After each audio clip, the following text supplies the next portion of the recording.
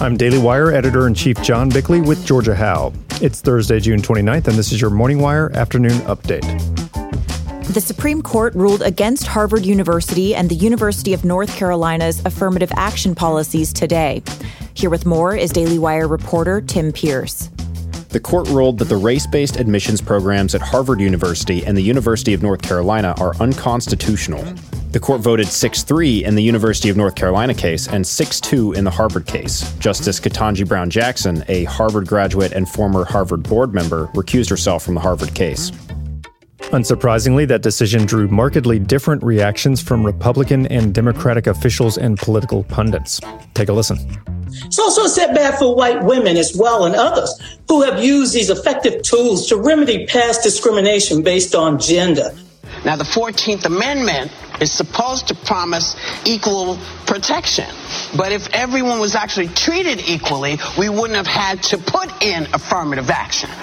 I am glad that the U.S. Supreme Court has finally put an end to one of the most disastrous and failed policy experiments of the last century.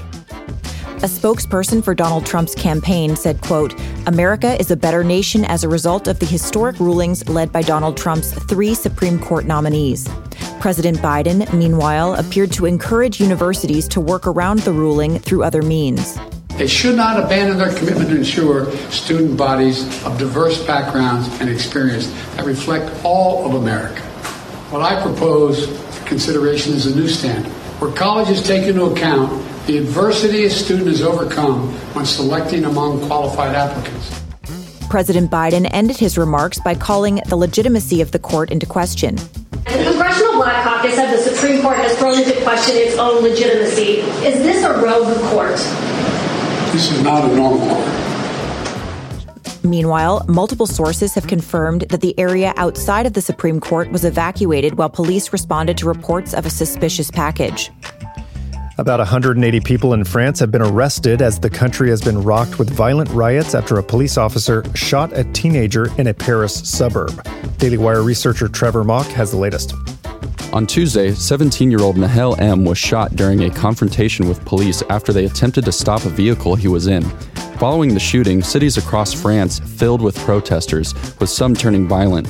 Dozens of cars and buildings were set on fire as police headquarters were targeted for violence. Footage online showed the fires as rioters took to the streets and set off fireworks. An outspoken Catholic bishop in Texas who has harshly condemned President Biden and former House Speaker Nancy Pelosi was targeted with an apparent investigation by the Vatican. Here with more is Daily Wire reporter Spencer Lindquist. Bishop Joseph Strickland of Tyler, Texas, has routinely slammed Biden on social media, including earlier this year when the president cited Pope Francis to buttress his claim that federal funding for abortions should continue. The Pope ordered a formal investigation into Strickland and his diocese. The apostolic visitation was reportedly headed by Bishop Emeritus Gerald Kakanis of Tucson and Bishop Dennis Sullivan of Camden, New Jersey. On Thursday, in the wake of the alleged investigation, Strickland tweeted, quote, "The greatest blessing and joy in my life is to shepherd the flock of Tyler," adding that he prays that speaking truth with clarity and charity will inspire America's bishops to join me in speaking truth. Hollywood has until midnight this Friday to avoid a rare double strike as it negotiates new wages with the Screen Actors Guild. The union's some 160,000 members have threatened to go on strike, stop work, and picket if an agreement cannot be reached. If nothing comes to fruition, Hollywood production of shows and movies would be essentially ground to a halt. The industry is already dealing with a writer's strike that has lasted 9 weeks.